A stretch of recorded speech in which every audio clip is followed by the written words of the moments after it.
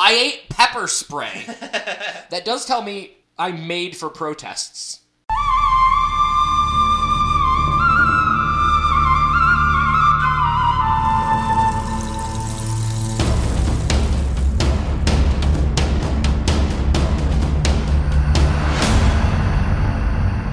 Welcome to the Survivor Turning Back Time podcast, the only Survivor podcast that, instead of taking a reward, you give a reward to everybody else. I'm your host, Stephen Levine, with my co-host, Jared Sheldon. Jared, what are you giving me? Nothing. I'll give it to everyone, and it'll be better than the thing we would have given you alone. Ah, I gave you a Brett Favre jersey. that's true. You did give me a Brett Favre jersey. A man notoriously who steals from the government. Listen, the money didn't go to Brett Favre. I got it at a thrift store. That is fair. I'll take it. And, well, it's not like I'm just going to throw it out. It's still a good jersey. Sure. It's one of those, and I mean, we have the retro jerseys this year, so it's basically a new jersey. Yeah. Just with an old name on it. And it's a player that's famous, but also wasn't on the Vikings for very long, so it's No. kind of a oddity. Yeah, we got 1 year of good Brett Favre play. And you can wear that around Minnesota and piss people off. Or, Wisconsin and piss people off. That's true, I can't do that. That is pretty fun. Or in Chicago, piss people off. I don't know. Most people leave me alone with the Viking stuff. I get a few, weird looks, but nothing too crazy. Yeah, big cities have so many transplants that people aren't going to, bully you for your fandom. Although I will say the 2 Chicago Bears games I went to, I did think I was going to leave in a casket. One for the Lions, one for the Vikings. See, here's the problem, though. You play into it. Oh, I'll talk shit all day. You will. You absolutely will. And it's fun for, most of the crowd. Most people will play back. Yeah. Some people just don't. Some people take things too seriously, Jared. Listen, I'll meet them at whatever level they're at. Well, what's new with you? What is new with me? I'm joining your softball team tomorrow for a week. You are. Yeah, we have a small softball team, and we got pushed back a week. So for whatever reason, a lot of people were gone this week, and I'm like, Jared, I need help. Want to play softball for free? And also, I'll buy you dinner. Yeah, and can you get one femme person to join us because it's a co-ed league and you have to have balance numbers and all of that. Correct. So I like to be the guy who knows a guy, so I got somebody. You're the guy. And you know, not a guy, you know another person. Well, the gender-neutral guy. Yeah, gender guy.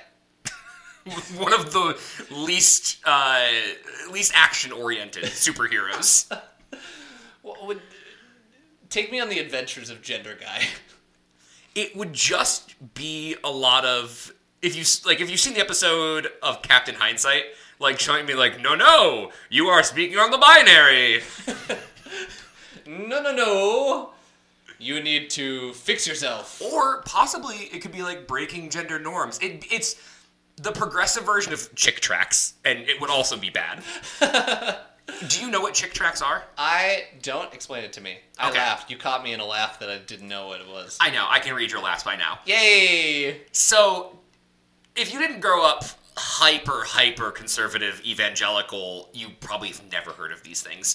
They are basically short little comics that are very small. They're made to fit on a side of a pack of gum, basically. Okay. And the guy's name who made them his last name's Chick, Chiq, which is why they're called chick tracks. It wasn't just because they were trying to mock chiclets? No, I don't think so. Oh, okay. I could be wrong. They were basically anti-educational propaganda about the dangers of not being Christian. So, the one that horrified me was about, getting AIDS. Oh my god. And, the Grim Reaper showed up. And it was terrifying. Don't have sex with anyone because the Grim Reaper will show up and rip off your penis. Damn it. It wasn't that explicit. Damn it. Yeah. My penis. I need that for a few different things. Speaking of things I need for a few different things, emails! If you want to email us, feel free to do so. Email us, survivortbt@gmail.com, or you can message us on Reddit, u/survivortbt. We still technically have the Twitter/X up, and we talked about deleting it, but it is nice for getting out information, so it might have to stay. Alright. It's not like we're single-handedly going to take down X. No, we're not. but somebody might. Hopefully. It's okay. Elon's doing a great job of it. If you see Elon in the street fist fight him, this is not an actionable threat. A couple of emails. Just going through, we have a few to get back on the backlog. Not a whole lot. I'm sure there are some that got mixed into things in the lost episode, so I apologize if things get dropped. It's not on purpose, I swear. First email from Josh. Enjoyed the live stream. Only question I have is, do you think Sandra deserved to be placed on the villains tribe in Heroes vs. Villains? I did not know she was going on the villains tribe, and no, I don't. But I need to see who all's in the heroes tribe and who all's in the villains, because if you're comparing her to Colby, sure, she's a villain. If you're comparing her to Johnny Fairplay, yeah, she's a hero. Well, those are the ends of the spectrum so far. Sure. We have very opposite ends of the spectrum, and we get to see them both within an episode, so that's great. It's true. Anyway, moving on. Also from Josh, I was going to send an email comparing Fairplay with King George from Australian Survivor, but I didn't because I didn't think either of you would know who that is. So hey, Josh is on the ball with King George. Apparently. Way to love it. I'll send it now in case he still listens and likes the compliment. Yeah. Johnny Fairplay, giving compliments out. Josh, you're the real MVP. Josh, getting this in real quick today. This is from episode 1. Just some notes. Number 1, while people didn't know the exact cast, people had a pretty good idea. Alliances were being made long before the game even officially started. Which, of course, they do. Yeah, I didn't even think about alliances. That's interesting. Like, yeah, the game starts as soon as they announce there's going to be an All-Stars. Correct. Game's on. Game's on, baby. Because, yeah, like, if you're somebody that gets asked to be on All-Stars, you know at least some of the people that are going to be on there. You know Rob Sestriano's going to be on there. Mm-hmm. You know Rich is going to be on there. You probably think most, if not all, of the winners are going to be on there. So even if everyone kept their mouth shut, you can make some assumptions. Okay. Kept their mouth shut. Keep the mouth shut. That's what I said. Shuts their keep mouth. Shuts the keep mouth. Number 2, Jared was surprisingly close. Hatch smuggled a box of matches up his ass, thinking no producer would want to stick their hand up there to Okay, wait, I almost joked about that, but then I was like, oh, that just seems insensitive because he's the only queer contestant. It sounds homophobic. Yeah. But he did it. And then he did it. God damn it. Yeah, again, I can't verify this. I did not pre-check this, but if that is the case, fucking amazing. God damn it, Hatch. God fucking damn it, I love you and I fucking hate you. 3, you're correct. Ethan dated both Jenna Lewis and Amber before this season. Ooh, so okay. We have some love mixing in there. Yeah, this episode feels like they are exes, but like that they have previous history is coming up in their conversations. Yeah, there's some quarrel in there. 4, Rob and Amber, while not officially dating, were very flirty toward each other at other Survivor events before the season. That makes sense. That's funny. Since Rudy is out by the time you read this, I want to shout out that he was taken into the hospital a few months before he died. People leaked that he died, so all the tributes started pouring in before his family had come out and said that he was still alive. Fuck that. Eek. That's so sad. I feel like it was from.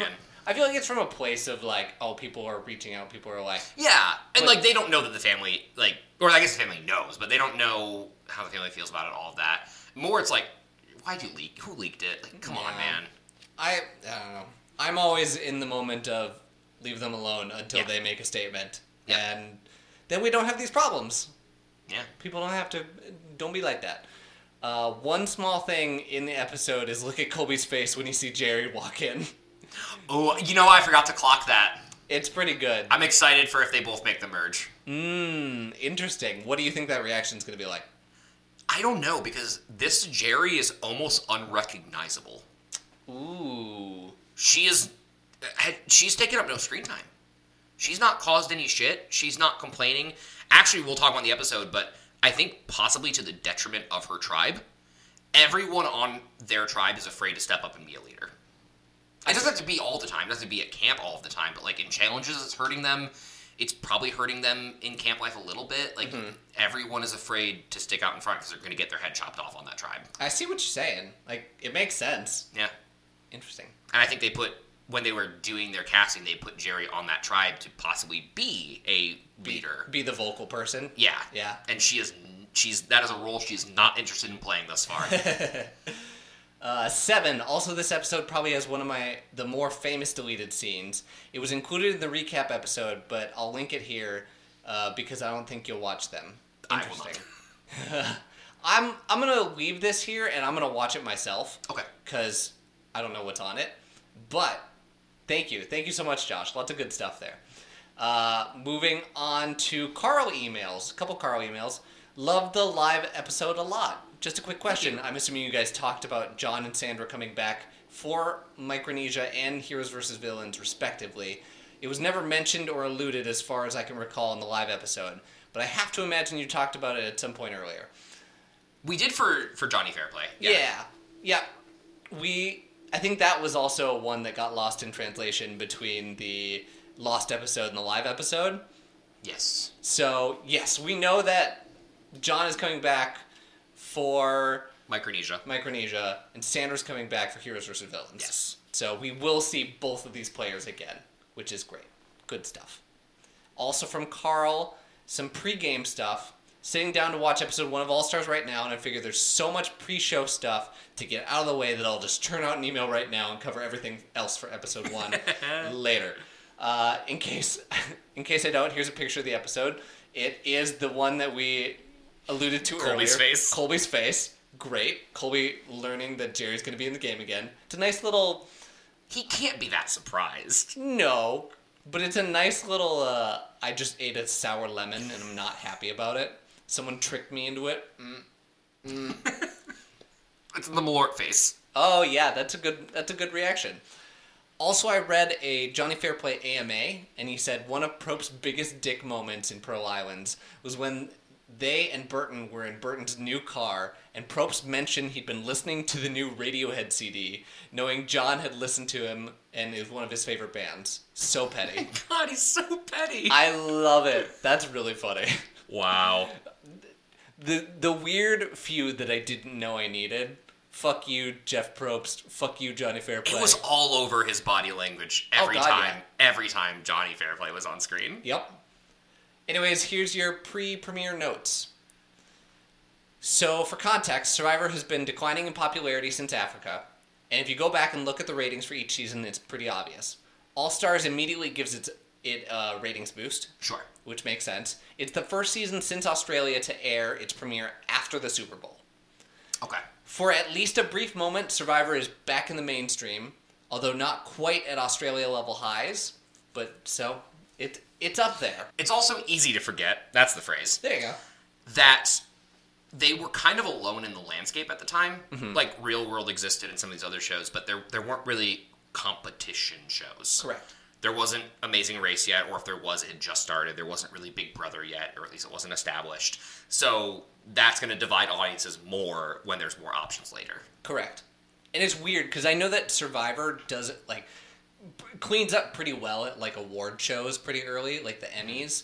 And then suddenly other things start taking over, and I know that Amazing Race does really, really well at the Emmys for a long, long time. Yeah. Like, it's still winning Best Reality Competition Show. It's nuts. And it is. It's a good show. When you're on top, when you're as far up on top as they were, for Borneo and Australia, you really only have one place to go, and that's down. Yeah. We'll split casting notes into male and female. Males, if you go over the male cast, most of them were locks, and I agree. Yes. If you're in charge of casting in 2003 and you're able to get whoever you want, Richard, Rupert, Ethan, Rudy, Rob, C, Colby, you all have to have on your final list because of their popularity. Or notoriety in Hatch's case. Lex and Tom, while worthy all-stars in their own right, may have also been promised a spot because of production screw-up in the Africa finale. That makes sense. Yep. And Lex is someone I think that's a lock.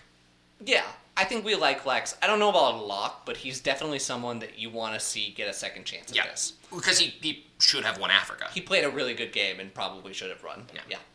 That only leaves one male slot, which of course went to Boston Rob. The only slot that could have realistically gone to someone else unless someone else declined. Scoopin, according to most stories we've heard, and we've talked about this, was actually cast before him, but he started blabbing to fans that he was going to be on All Stars. Don't leak. In character, he was known for having a big mouth back then, apparently. Producers have, or at least had, a rule where you can't talk about that stuff, and they were especially sensitive before All Stars, as they were trying to keep everything secret. So the story goes he was cut and replaced with Boston Rob. It may have also helped that Rob had some friends in production. Yeah, gotta know somebody. I think he's right. I think every single person is a lock. Every single one of the men makes sense. Like, there's a power gap in, like, the top 7 to 8 men that have played the game thus far, and, like, everyone else. Who do you think we're missing? You could make an argument for Andrew from Pearl Islands. Okay. As being an interesting choice to get another chance at it, although this is way too soon. I agree. Rupert shouldn't be here. We'll get to that in this episode. It's crazy that he is, and he is suffering, and it is episode 2. Let me see here. Nobody from Thailand. Nobody from Thailand should be on this season. No. None of the men from Thailand should be on this season, I mean, at this point, they might have, like, they probably could have pulled Brian. Yeah. Okay. Yes, I know. Yes. Okay. This, pre all that stuff. No, I know. They could have. They could have.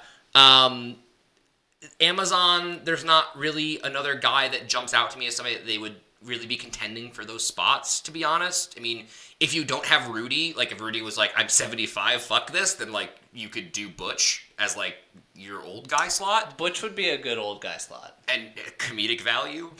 Like, Matt doesn't deserve to be here. What's Marquesas?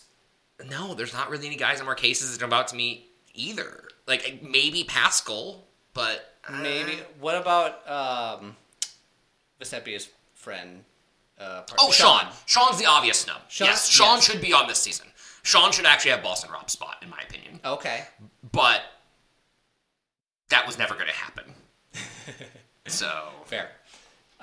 Females, Tina, Sue, Jerry, Kathy, all locks, again, for their popularity or notoriety. Or just Tina being the first female winner. Yeah. Sheehan, I imagine, was there to be the sole Thailand representative. Somebody's got to be there. Mm-hmm. Alicia brings Australia fame and also fills certain badass girl niche that no one else really could. And Survivor is going to cast at least one woman of color. Correct. I guess Sheehan as well, but yeah. Yeah.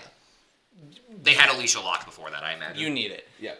Amazon Jenna is a winner, and a cute bikini girl, like a model, makes sense. Sure.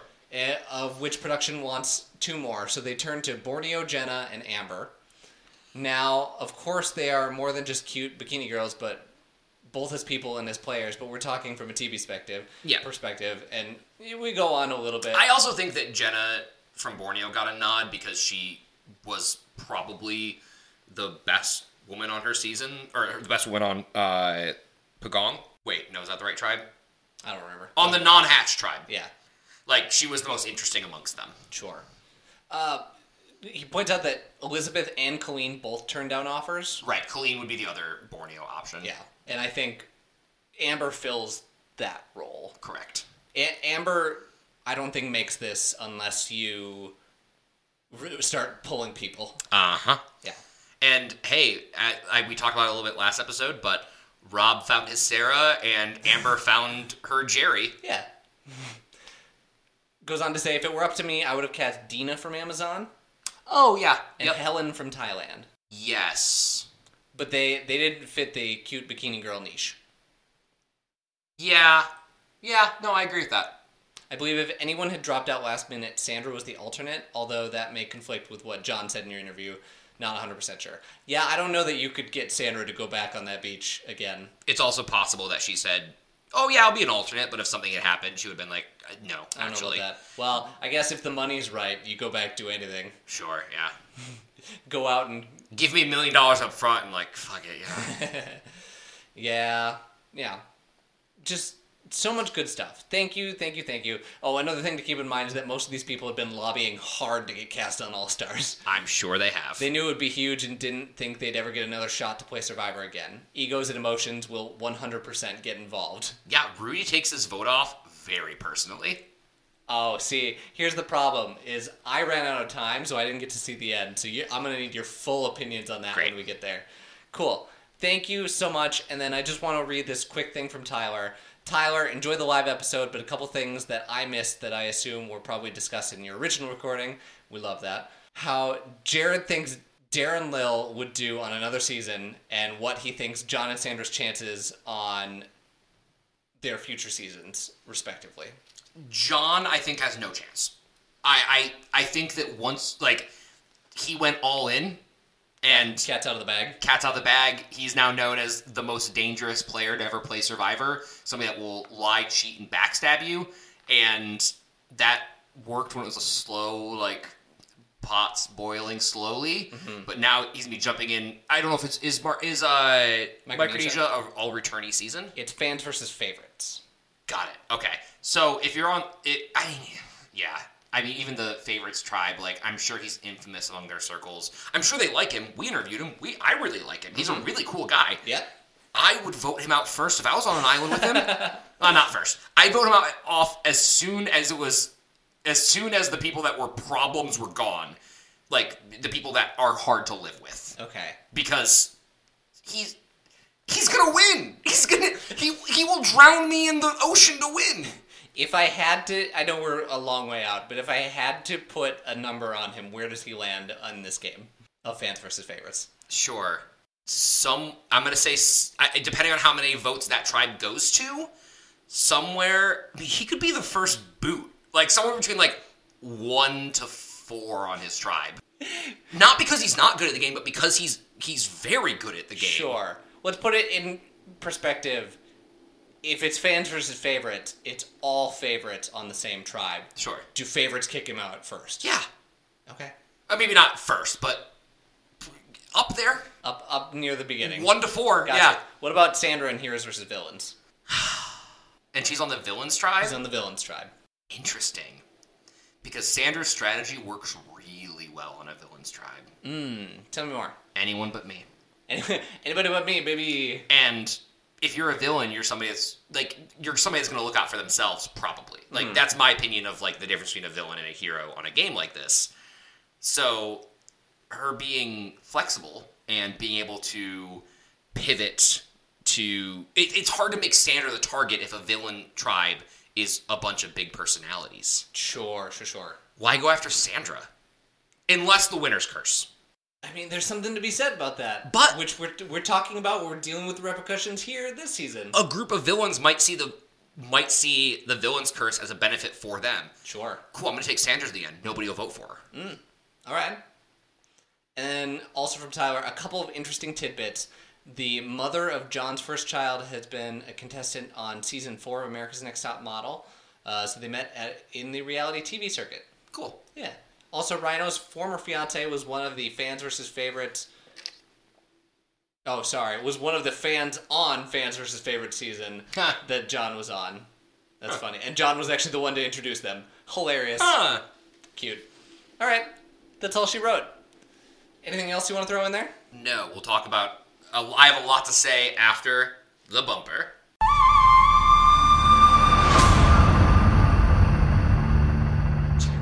Jared bumper. So this episode came out on February 5th of 2004. Last week's was February 1st of 2004. So it came out after the Super Bowl, so a few days later they did this episode. Steven, do you remember when the end of Pearl Islands was? No.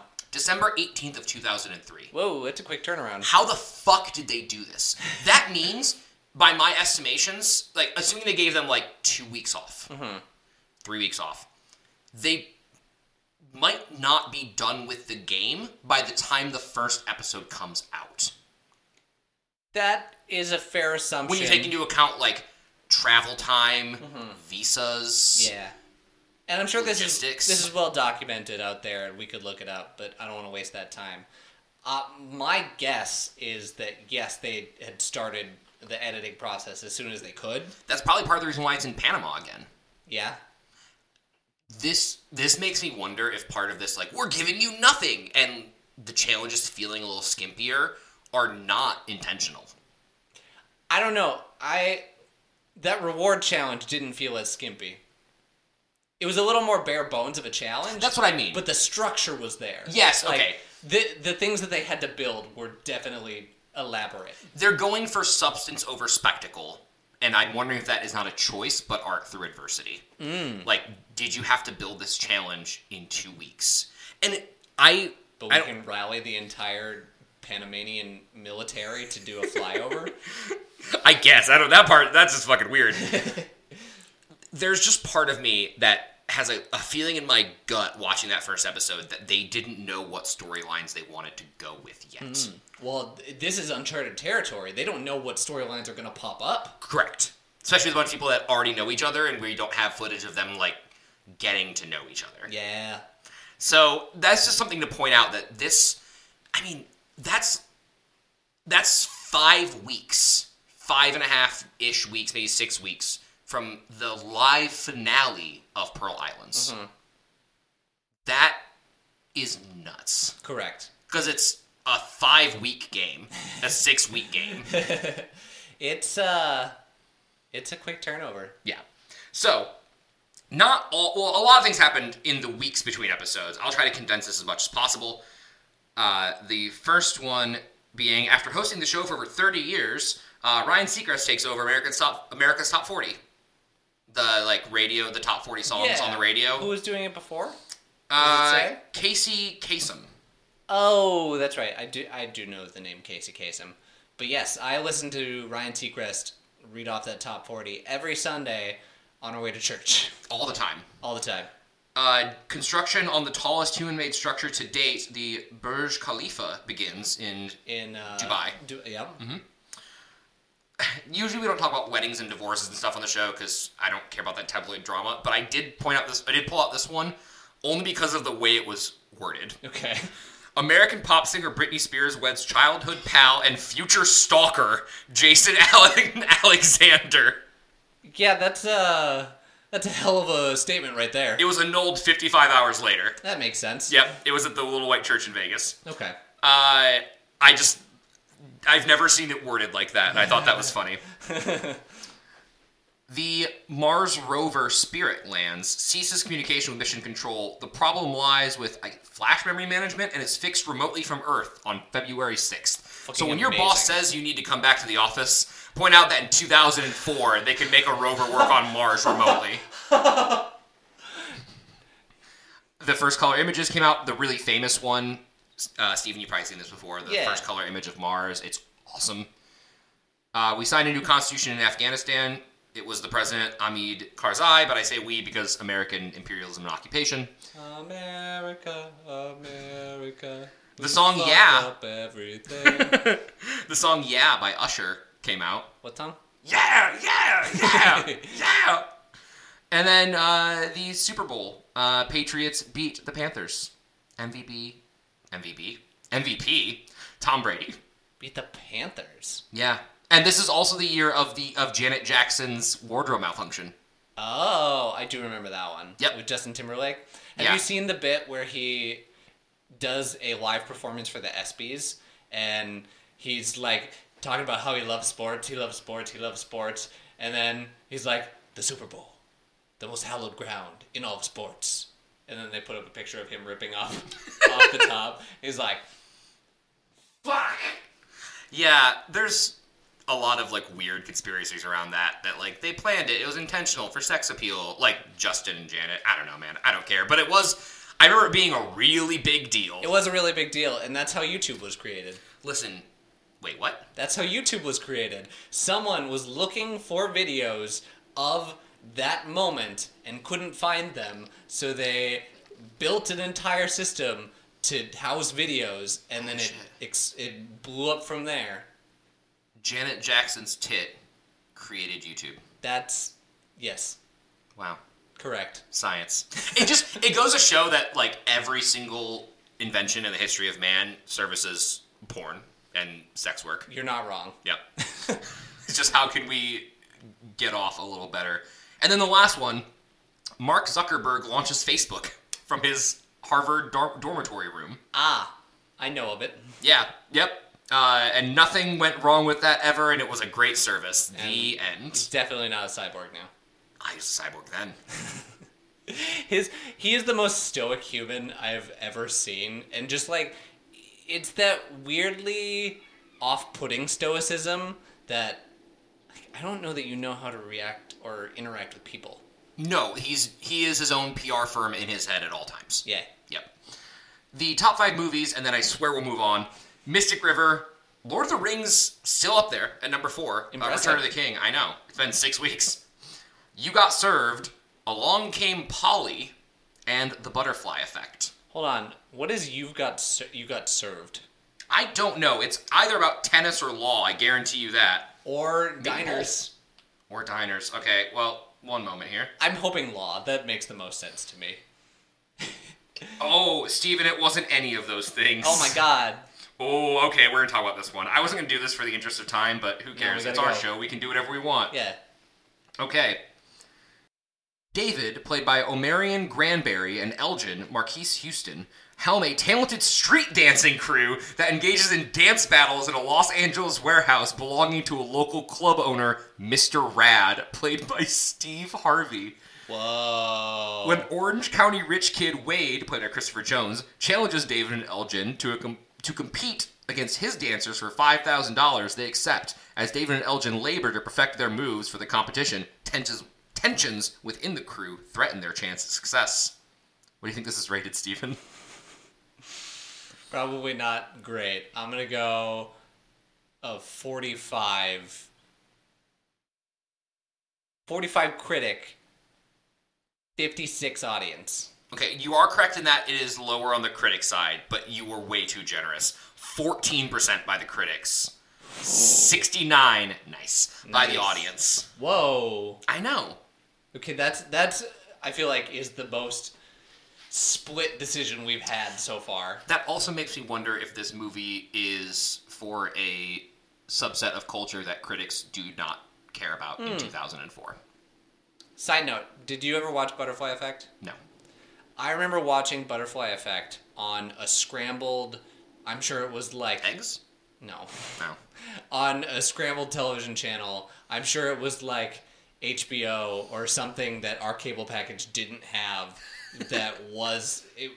for whatever reason, like if you typed in the number, you could get there, but it looked awful. It was like the channel next to it, so you're getting like the feedback of it, but not the actual channel, yeah. Yeah. Or the splash of it.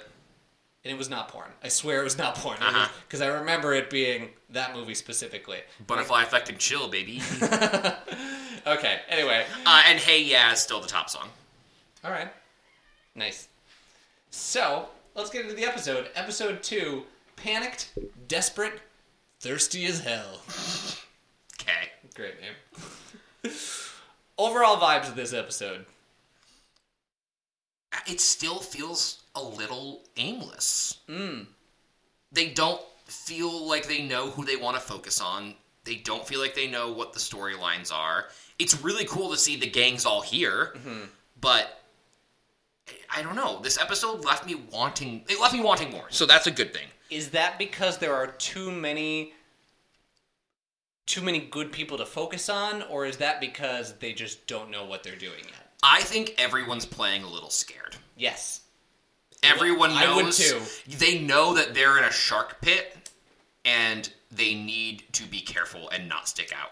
I was going to let this one go, but what is a shark pit? I don't know. Do you put sharks in a pit? Yes. They need water, Jared.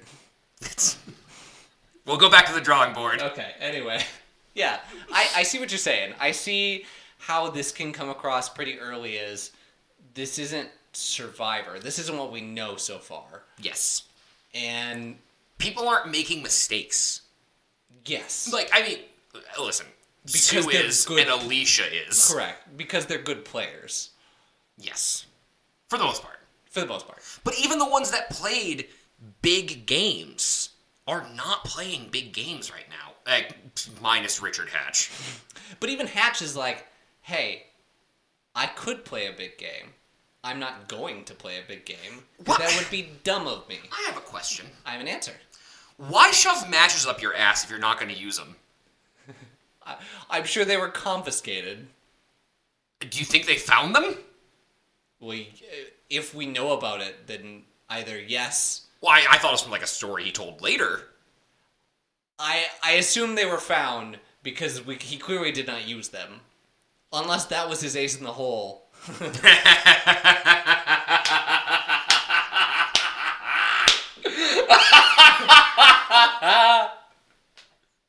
I hate that. I hate that.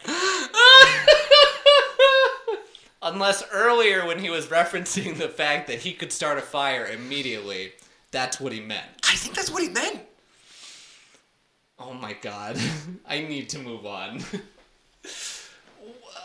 Alright. We open up...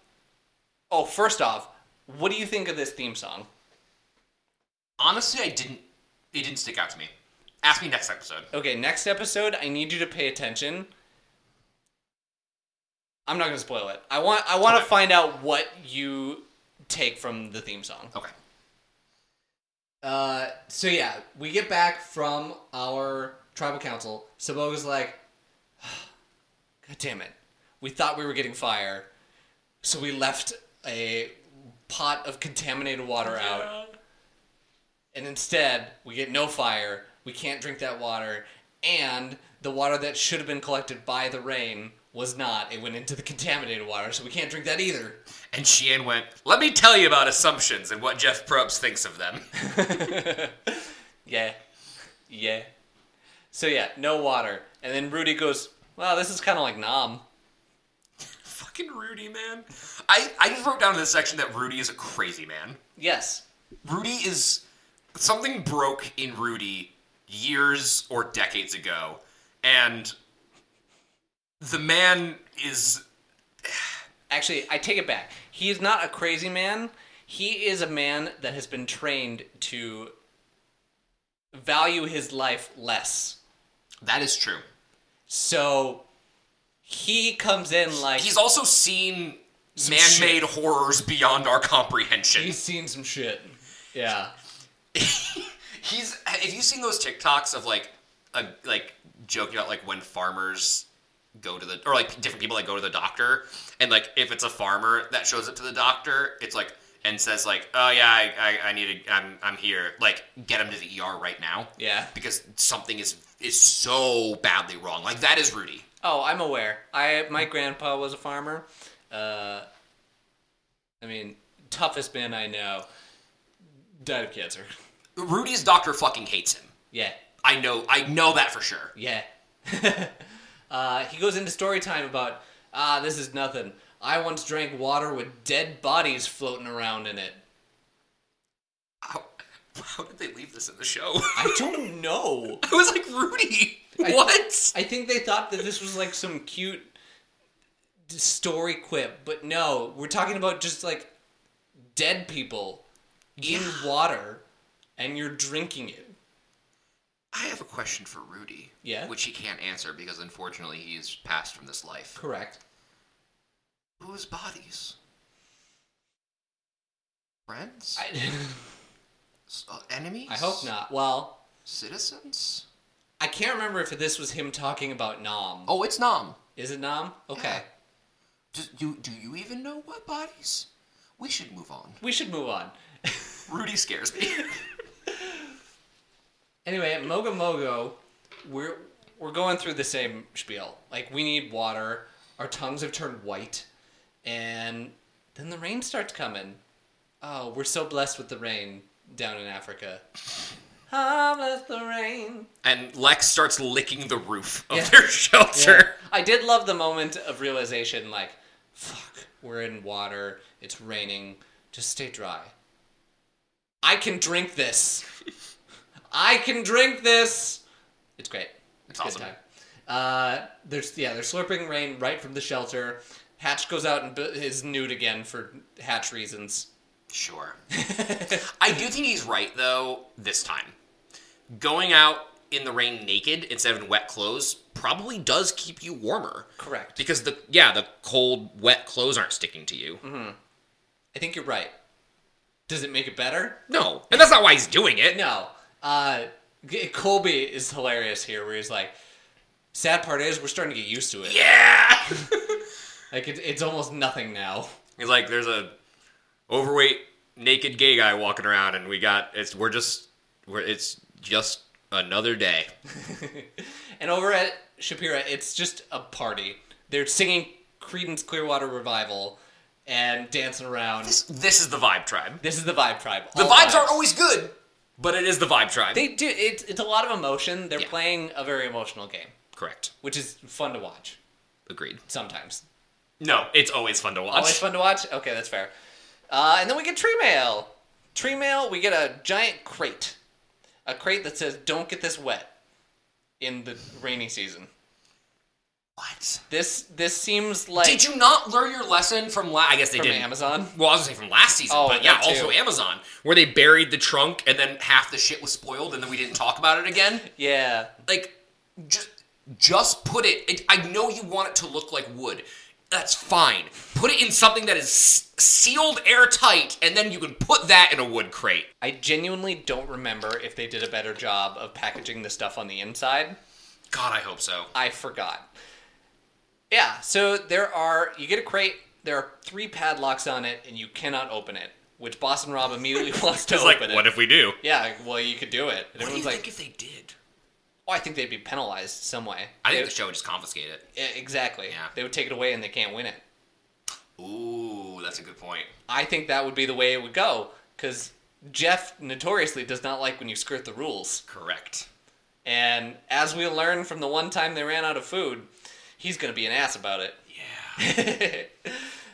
But I joke and I make fun, but you kind of need that in a show. Correct. You need someone to be the rules keeper. If you're going to have rules, Yes. they have to be enforced or you don't have rules. It's going to be a lawless craziness, and Yes. that doesn't necessarily make for good TV. It's going to be House of Villains.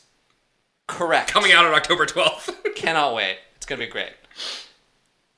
We get to the reward challenge, and the reactions to Tina being out all across the board. Everyone's like, oh, game's on, baby. Yeah, I was surprised that Rich expected Rudy gone right away. I am and I'm not. I think the age kind of put him at the spot to be, he's the clear first out. Do you think they even should have cast Rudy? Yes. I mean, I love Rudy. Mm-hmm. And I loved every second he was on camera. But is it responsible for the show to put a 75-year-old man in these conditions? Yes, because he signed the waiver. Yeah, all right, fair enough. And he's the one drinking the water. And not production isn't making him drink the water. So, like... At what point is it negligence to be like, listen, 75-year-old man that survived Nam, there's water with brain-eating parasites over there, but don't drink it. The dude subverted expectations his first time out. I know. I think they were kind of hoping that he would do it again, or the possibility is there. Yeah, because people liked him, and I love him. Rupert loved him. Yeah. Like, everyone loved him, but the only reason that he is gone is the fact that his body can't physically do it the way it was, 4 or 5 years ago? Yep. You're talking about your 70s. 5 years is a lot there. It's a lot. Yeah. If he was 10 years younger, Ethan goes home this episode. I agree. Yep. Yeah. So, anyway, we're playing a reward game. We are building a ladder of floating wood pieces. Everyone has to go out and grab a piece of these logs that are tied together, swim them back to shore, and then one person gets to stop, and then you send out the rest to go grab the next piece, until you're down to one person getting the last piece solo. So someone is essentially swimming a lot. I did not expect this to be as grueling as it was. Mm-hmm. I don't think the contestants expected it to be that grueling, because no one paced themselves. It doesn't look like it's that far, but then you actually... Like, when you're just looking at the wide shot, you're like, oh, that's not that bad. And then you see the speed at which they're swimming, and you're like, oh, no. Yeah. Oh, no. Oh, no. Yeah, Rudy... This is the part where Rudy's age was showing. Yeah. Is... He can barely survive doing one leg. Yes. Correct. And it's unfortunate, because you're right, he's fun to watch, he's fun to have in this game, and every minute that we had him on screen, we milked it. Yeah. The show milked it. Because he's great TV. Anyway. I feel like every single word that Rudy has said out loud, we saw on camera. Like, I can imagine him literally sitting silently for 7 hours a day. Like, I imagine that him and Rupert, last episode, before he went Alliance, like, he was sitting there for 3 hours. And then just went, Alliance. Alliance? Alliance! Yay! I agree. I'm exaggerating, but, like... But are you? Love him so much. Yeah. great stuff. Saboga gets up early, and who did you expect to do this last leg for Saboga? Rupert. Correct. Yeah. That's also what I expected. But he was looking pretty gassed at that last one. I think Ethan probably was like, no, make it me. Because Ethan's still trying to find his niche in the tribe and knows if he doesn't, he gets voted out. So, like, no, I'm doing this. I mean, from an aerobic standpoint, he's probably far better at this than Rupert. Rupert's the better swimmer. Well, yeah. I mean, that too. But I can imagine Ethan, like, staking his claim of, like, I need to be the challenge person or I'm going home. I must be challenge beast. Yes. Yeah. Okay. So Saboga gets up early. Mogo Mogo is kind of close for a little while. But yeah, Ethan brings it home. It's Saboga all the way. Again, another challenge that this is better than the first one, where it had... Until it isn't. Until it isn't. It had places... It had pitfalls. Yeah. Where someone... If you put the wrong person toward the end, you're screwed. But no one does. Because, of course, you're not going to make that mistake. It's very easy for people to say, I don't have anything left in me. I'm done. I'm very impressed by Boston Rob in both of these challenges, by the way. Tell me more. He really overperforms, I think. Overperforms my expectations, at the very least. Just being kind of a challenge beast. He doesn't win this one. He's the last one swimming for his tribe. He doesn't win this one. He's a big reason why they win the immunity challenge, why they're first by a mile. And I also think that he is a great leader in team-based challenges. And that is the red tribe, whose name I've forgotten. Saboga? Shapira. No, Shapira. Oh, maybe when you talk like that. Why their tribe be so discordant at camp sometimes, but when they're in a challenge, they shut the fuck up and listen to Boston Rob. That's fair. And I think he's a better physical specimen than he was his first time around in Marquesas. Agreed. He is cut. He's ready to go. Whereas before in Marquesas, he was a little bit of a dad bod. Yeah. Which, I mean, works for Survivor. Sure. It makes sense. You want to have fat. You want to have, like, the ability to store up fat and use that later down the road. Mm-hmm. Anyway, yeah. Saboga wins. What does that tell us? They got blown out first challenge. What it tells me is that I don't think they're going to lose another immunity challenge before they merge. Okay. Because I think... I mean, sure, Tina's a winner and that's why she went home, but Tina's also not great at the challenges. Let's not pretend... I mean, puzzle-based challenges, sure, but all of them have been physical so far. Yeah. Let's not pretend like she's a physical powerhouse. And Rudy. But the top of their physical ladder, Rupert and Ethan, is a force to be reckoned with. Yeah. And now the other tribes have to sit out 2 people. That's a good point. And I think if you go head-to-head, I mean, I know it'll be 4 people, but 2-on-2, I don't think Ethan and Rupert lose a physical-based challenge to either tribe. Okay. We'll find out. Yeah. So, they win the blankets, or do they? Jeff's Fuck this. Jeff's like, hey, you can take the blankets, or you can take this pot, this flint, and everybody else gets the same thing, and it's a clue. Before I even knew they were going to do this, I was like, this is a terrible reward. Like, you're giving them blankets, but they don't have a tarp. So they're just going to get wet and moldy and be worse than having no blankets the minute it rains in the rainy season. And then they make it even worse by being like, or you can take this thing that will help you survive at camp and give it to everyone else. This is stupid. This made me so mad. I didn't check. Were they wool blankets? They looked wool. Wool is good for wet and rainy. Okay. Wool is like one of the few fabrics that it works well in wet. Okay, that's good to know. It traps the heat in still. Honestly, it should have been, you can take the pot, flint, and clue, or you and everyone else gets blankets. Like, don't give the better reward as the thing that everyone's going to get. This is an easy choice. Yeah. I agree with the first part. I think that you should have the option to take the reward or take the flint, but I think they were also pretty desperate to get everyone to have clean water. I agree. Yeah. This felt like a pivot for sure. Yes. It also makes you wonder with these keys, like, you need 3 of them. Mm-hmm. Okay. So if this is the only time it's going to be like, or you can give everyone keys, nobody's going to get this fucking box open. If every reward after this is everyone gets keys, then why even play the rewards out? Yeah. Well. This is my least favorite twist, if you want to call it that, we've seen in a while. Okay. I agree. I think it's pretty weak, but there's still more time to play it out. Yes. We'll see what they do with it. So we get back, we have a little bit of reaction by everybody that, like, Hatch is like, Tina the first one out? Ooh, big targets in the winners. And he spins it in a way that he's like, target on me? But he knows. Yeah, no, he's so charming. He's like, yeah, target's on all those guys. I don't got to worry about it. And he goes, no, but I do. I very much do. I need that, yeah. Lex is like, it's business time. Rob C, he's like, oh, I thought Tina was a big phony. I'm happy the winner is gone. Last I checked, I didn't have $1 million. That's a good point. But I think Rob still has the winner's curse despite not winning. You were too good at the game, my dude. I assume he does have a pretty big target on his back here. Yeah. Not to the point of, like, oh, we won't give him the money because he has now. money, but, like, oh, he will run us over if we let him. That's fair.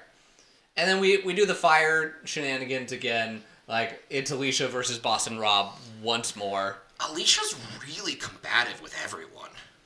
Or maybe it's just with Boston Rob. I think it's just with Boston Rob. Yeah, it might just be with Boston Rob. I mean, I would probably be the same in that scenario. Yeah.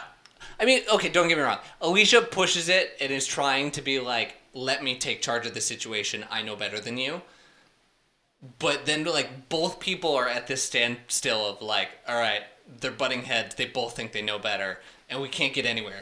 What's so interesting and frustrating about Alicia already, though I like her, is she identified her weakness first confessional of first episode. She said, it's really easy to get under my skin and to get me going. And then she isn't able to restrain herself. And I've known people like that. Some people, like, once someone gets under their skin, like, there's nothing you can do. They're just going to go until they wear themselves out. It's not a strength for Survivor. It's not. But maybe you use that. Maybe that's, people think that you're someone you can take farther. Because you're a shield. I don't know. We'll find out. Anyway, everyone's doing their fire thing. Jenna takes a shot to the face with the fire. Oh my god, yeah. It was a little scary there for a second. But she's fine. Everything's fine. But still, something blows up in your face. Everyone goes, Scooping? Scooping? It's because it's wet wood, so it pops. Correct. It pops, yeah. It's trying to... the water's expanding. It goes... Pew! Cool. Ethan's freaking out. He's like, you don't think I don't know that there's a target on my back? I know it. Duh. Yeah. And Jenna told you to your face 2 days ago. Jenna's like, of course there is. It's like, thanks Jenna. I get it. Moga's the only one not to get it on that first day. Yeah, it seems like they waited too long and then it rained. I think that is exactly what happened. And Kathy's like, no, we should do the fire. Like, Kathy, it's thundering. Like, I agree with you, but Kathy, it's thundering. What are you doing? What are we doing here? I don't know. I would probably be Team Kathy on this, but my instincts would be like, yeah, I think everyone is right. Let's go to bed. We'll try it again in the morning. Okay. I would be team, this is a stupid conversation. Yeah, like, if you want to try, go ahead and try. You're not going to run out of flint, Lex. You're just not. No. Well, you could. You could easily snap the flint. Yeah, but then you can keep using it. Yes, it is much harder to use when you snap the flint, though. Sure. They get it in the morning, so it's not a big deal. And then also, Rupert, I don't remember if Rupert's talking about, like, I found out I'm the man, but only when I have a lighter. Or I'm the survival man, but only when I have a lighter. I'm like, right. You have to build a fire. Yeah. All of Pearl Islands. Didn't have to. You got to be on Survivor and not have to learn how to make a fire. And not survive. Well, okay, he survived. He survived, but didn't have to learn to make a fire. Didn't have to do a lot of the basic survival things. Correct. When Which you have a is- whole village's worth of supplies. Which is pretty nice. Uh-huh. Yeah. So they go search for the key. Mogo Mogo does. Hatch finds it. He's smug about it again. Yeah, there was an interesting insight for me in this confession, because I've called Hatch the grandfather of Survivor before, and this really does speak to it, where Hatch is like, I don't care about this fucking key. Yeah. I don't care about this or that or winning challenges. Woo. It's all social for him. Correct. Like, if you did, like, the RPG character creator with, like, where you draw, like, you have, like, different stats, and, like, all of his points are in social. Mm-hmm. He doesn't have anything else, any other avenue of attack. Which is interesting because everybody knows that he's social. This is the best thing that he's said so far in this game. Oh, yeah. Because it's the most self-aware and the smartest thing that he's said. Yeah. I also think he's huffing a little bit of his own glue. Oh, he has been this whole time. Yeah.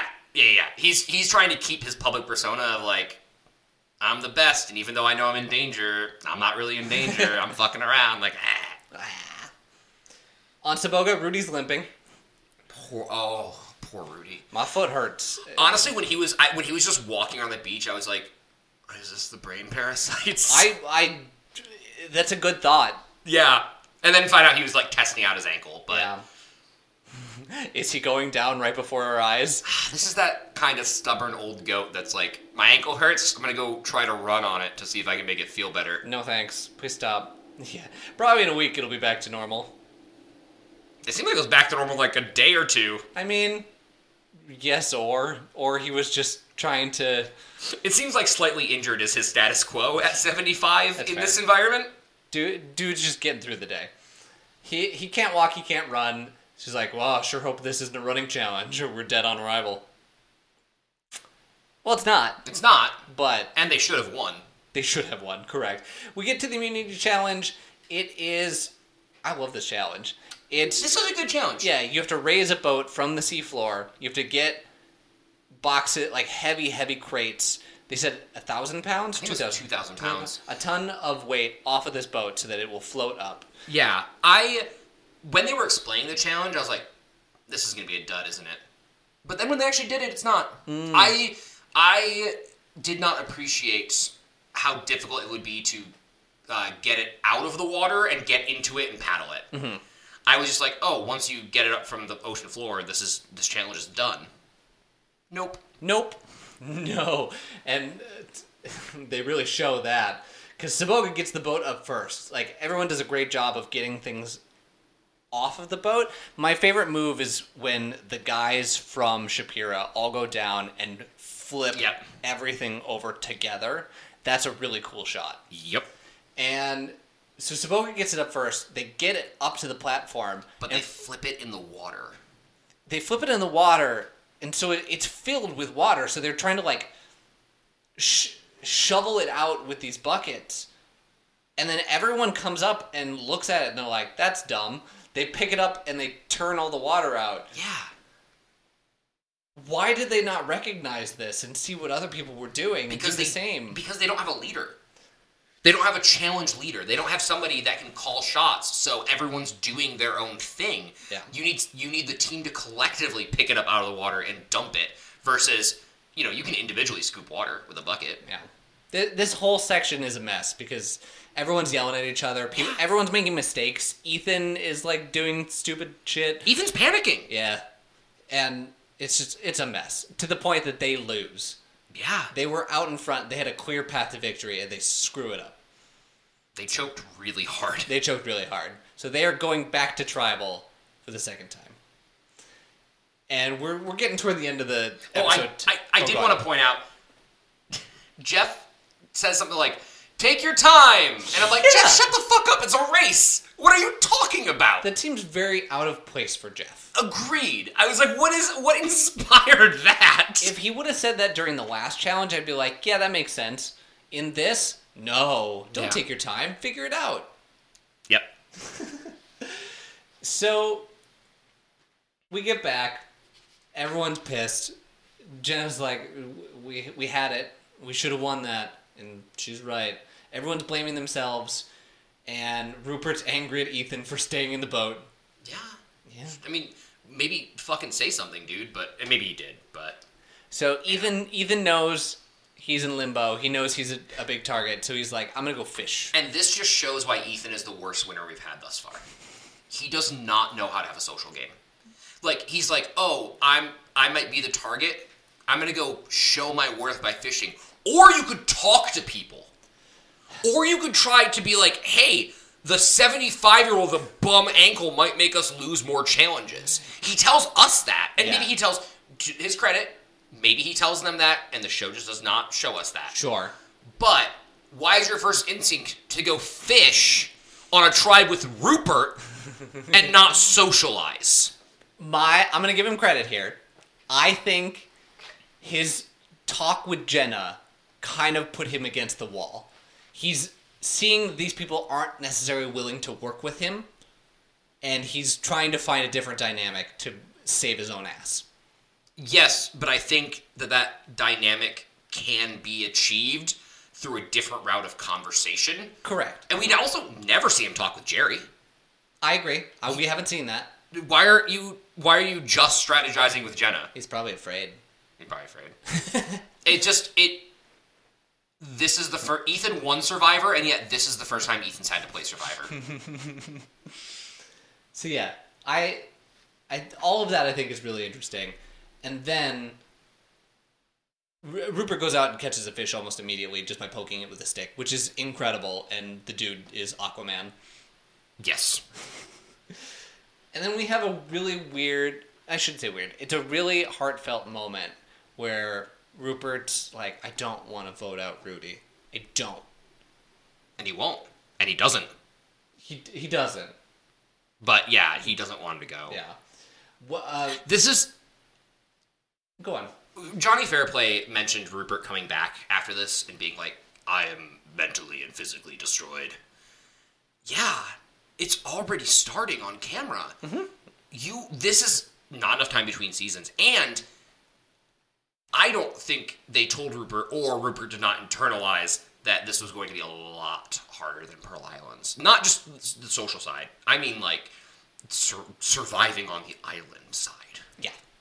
Yeah. You don't have a small Panamanian village that has... I can steal all their stuff. That you've stolen all of their stuff. You're not selling somebody else's shoes to get rum, my guy.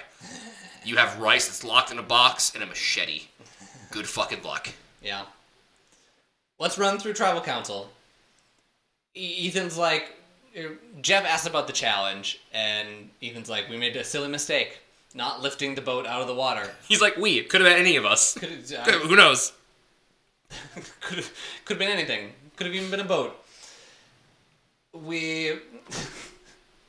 I love the line of questioning of Jeff asking Rudy, what about this is appealing to you? Why are you still doing this? Hey, Rudy, why are you here? Because also remember, Rudy wasn't headhunted. Rudy wasn't cast from auditions. Rudy was Mark Burnett's friend. Correct. Like, Rudy's just some dude off the street. Yeah. Why are you here? Well, I'm not really sure why I'm here. I don't know why I'm doing this again. I can do the surviving. Putting up with the people is the survival part, not the elements. He says as he actively deteriorates into a husk. Correct. Yeah. And then Rupert kind of goes off and he's like, I don't know, I don't have the connections. I caught a fish, though. Fuck yeah. Fish economy. Fish economy, baby. Yep. Nice and early. And, I don't know, any notes that you have about this? Not until we get to the votes. Okay. Then the votes. So, there's one moment I pointed out where Ethan has the vote for Rudy, and it's like, it's purely strategical, and he folds it, and then you see him, like, look up, and he shakes his head no, as if, like, he realized strategical isn't a word. Hilarious. Like, it's what he meant to say, it's purely strategic. It was like, well, I can't get another take of that. Too late. That was funny. And then Jeff, after Rudy leaves, gives a whole-ass speech. Does he? Yeah, it's a monologue for a good 30 to 45 seconds, basically being like, Rudy's a hero. Rudy's an amazing man.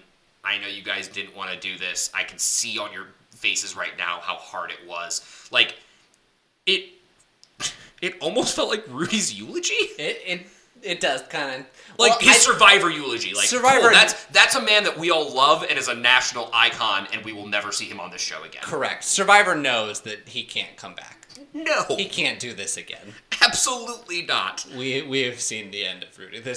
Rudy's not coming back. And I thought Rudy knew this was coming, but you did not see his post-game interview. Rudy had no idea this was coming whatsoever. Oh, really? He's like, yeah, we talked an hour ago, and I guess I can see Ethan voting for me. Because, yeah, of course he did. You're the other person that was on the block. Yeah.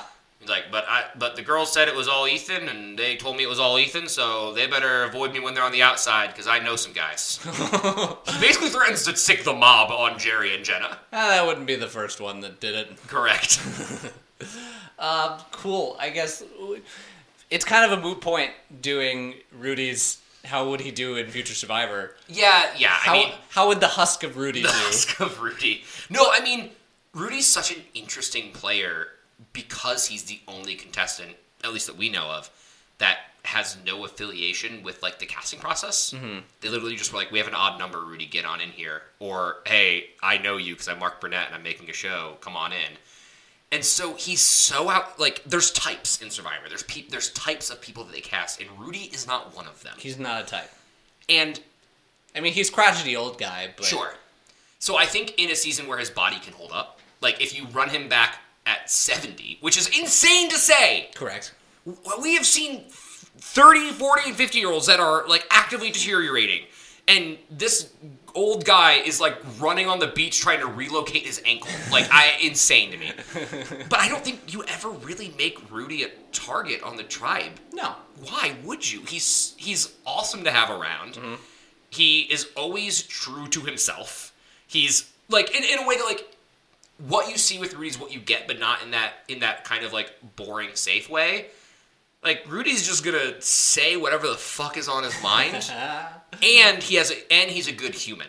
Yeah. So it's not derogatory, it's not mean, it's not bullying. It's just Rudy. It's just Rudy. Yeah. Yeah. So, like, any season where his body can hold up and his tribe doesn't completely bomb challenges, I think Rudy, like, pretty much always makes the final five. All right. Cool. Yeah. Your protagonist of the episode? I mean, yeah, it's Rudy. It's Rudy. It has to be Rudy. Yeah. It's a good call. All right. I love him. Is there any? Did we do, like, a where are they now for, like, after this? Like, how long? What age does Rudy pass away? Like, I don't remember what age he passes away. Rudy makes it quite a bit longer, so the parasites didn't get to him. Okay, that's good. He dies at the age of 91 in 2019. Wow. So he hangs on for a long time. I'm not going to waste time, like, going through and being like, hey, search through all this stuff, because there's not going to be the quarantine questionnaire. Sure. There's not going to be a lot of stuff about him post-Survivor. Right. But if anyone has some stuff, feel free to send it in. Like, he was living in a retirement community in Virginia Beach and leading his fellow residents in exercise-based activities. Of course he was. Like, it's that kind of stuff that you're like, okay, whatever. And he hosted the annual Rudy Run Seal Challenge on the Naval Amphibious Base Little Creek. That's fun. Yeah. Okay. That's all I want to throw out there. Cool. All right. Bumper.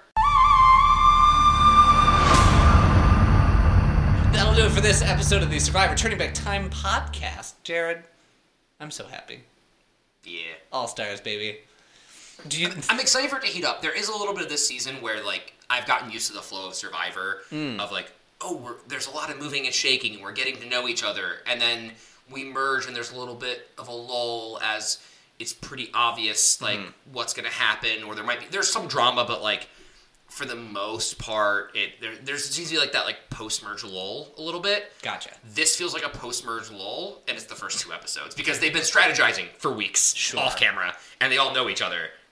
So, what you're saying is, if there was something to throw off your rhythm, you'd be very taken aback? Like Richard Hatch getting eaten by a shark? Sure, something like that. Yeah, I mean, I want something to throw me off my rhythm. All right. It's jazz, baby. Jazz, baby. Well, we're about to go watch the second episode. Anything you like to promote today? Electric scooters. Ooh. I bought an electric scooter as an impulse purchase on my birthday. Steven rolls his eyes. I fucking love that thing. I'm not rolling my eyes at the electric scooter. I think that's a great purchase. I think it's good for you, especially if you're getting around a city. Yes, if you live in a dense urban environment, highly recommend. They're a little, to get one that's going to be a decent commuter scooter, you don't have to get one that's called a commuter scooter. Cute. Yeah. You're going to run between like 600 and 1,000, but gas is $5.50 a gallon. Yeah. And cars are $25,000. And meanwhile, I can get most places on the north side of Chicago all the way down to like downtown on one charge. Yeah. So I am a big fan. I've had it for like a week, and I've already put like 30 miles into it. I think it's a great choice. I would wait. For me personally, I want to wait for them to come down in price, because they will eventually. Sure. But yes, I'm going to promote helmets. No reason in particular, just throwing that out there. For my co-host Jared, this is Steven. For my helmet, Steven, this is Jared. I'm helmets. Bye-bye. Bye-bye.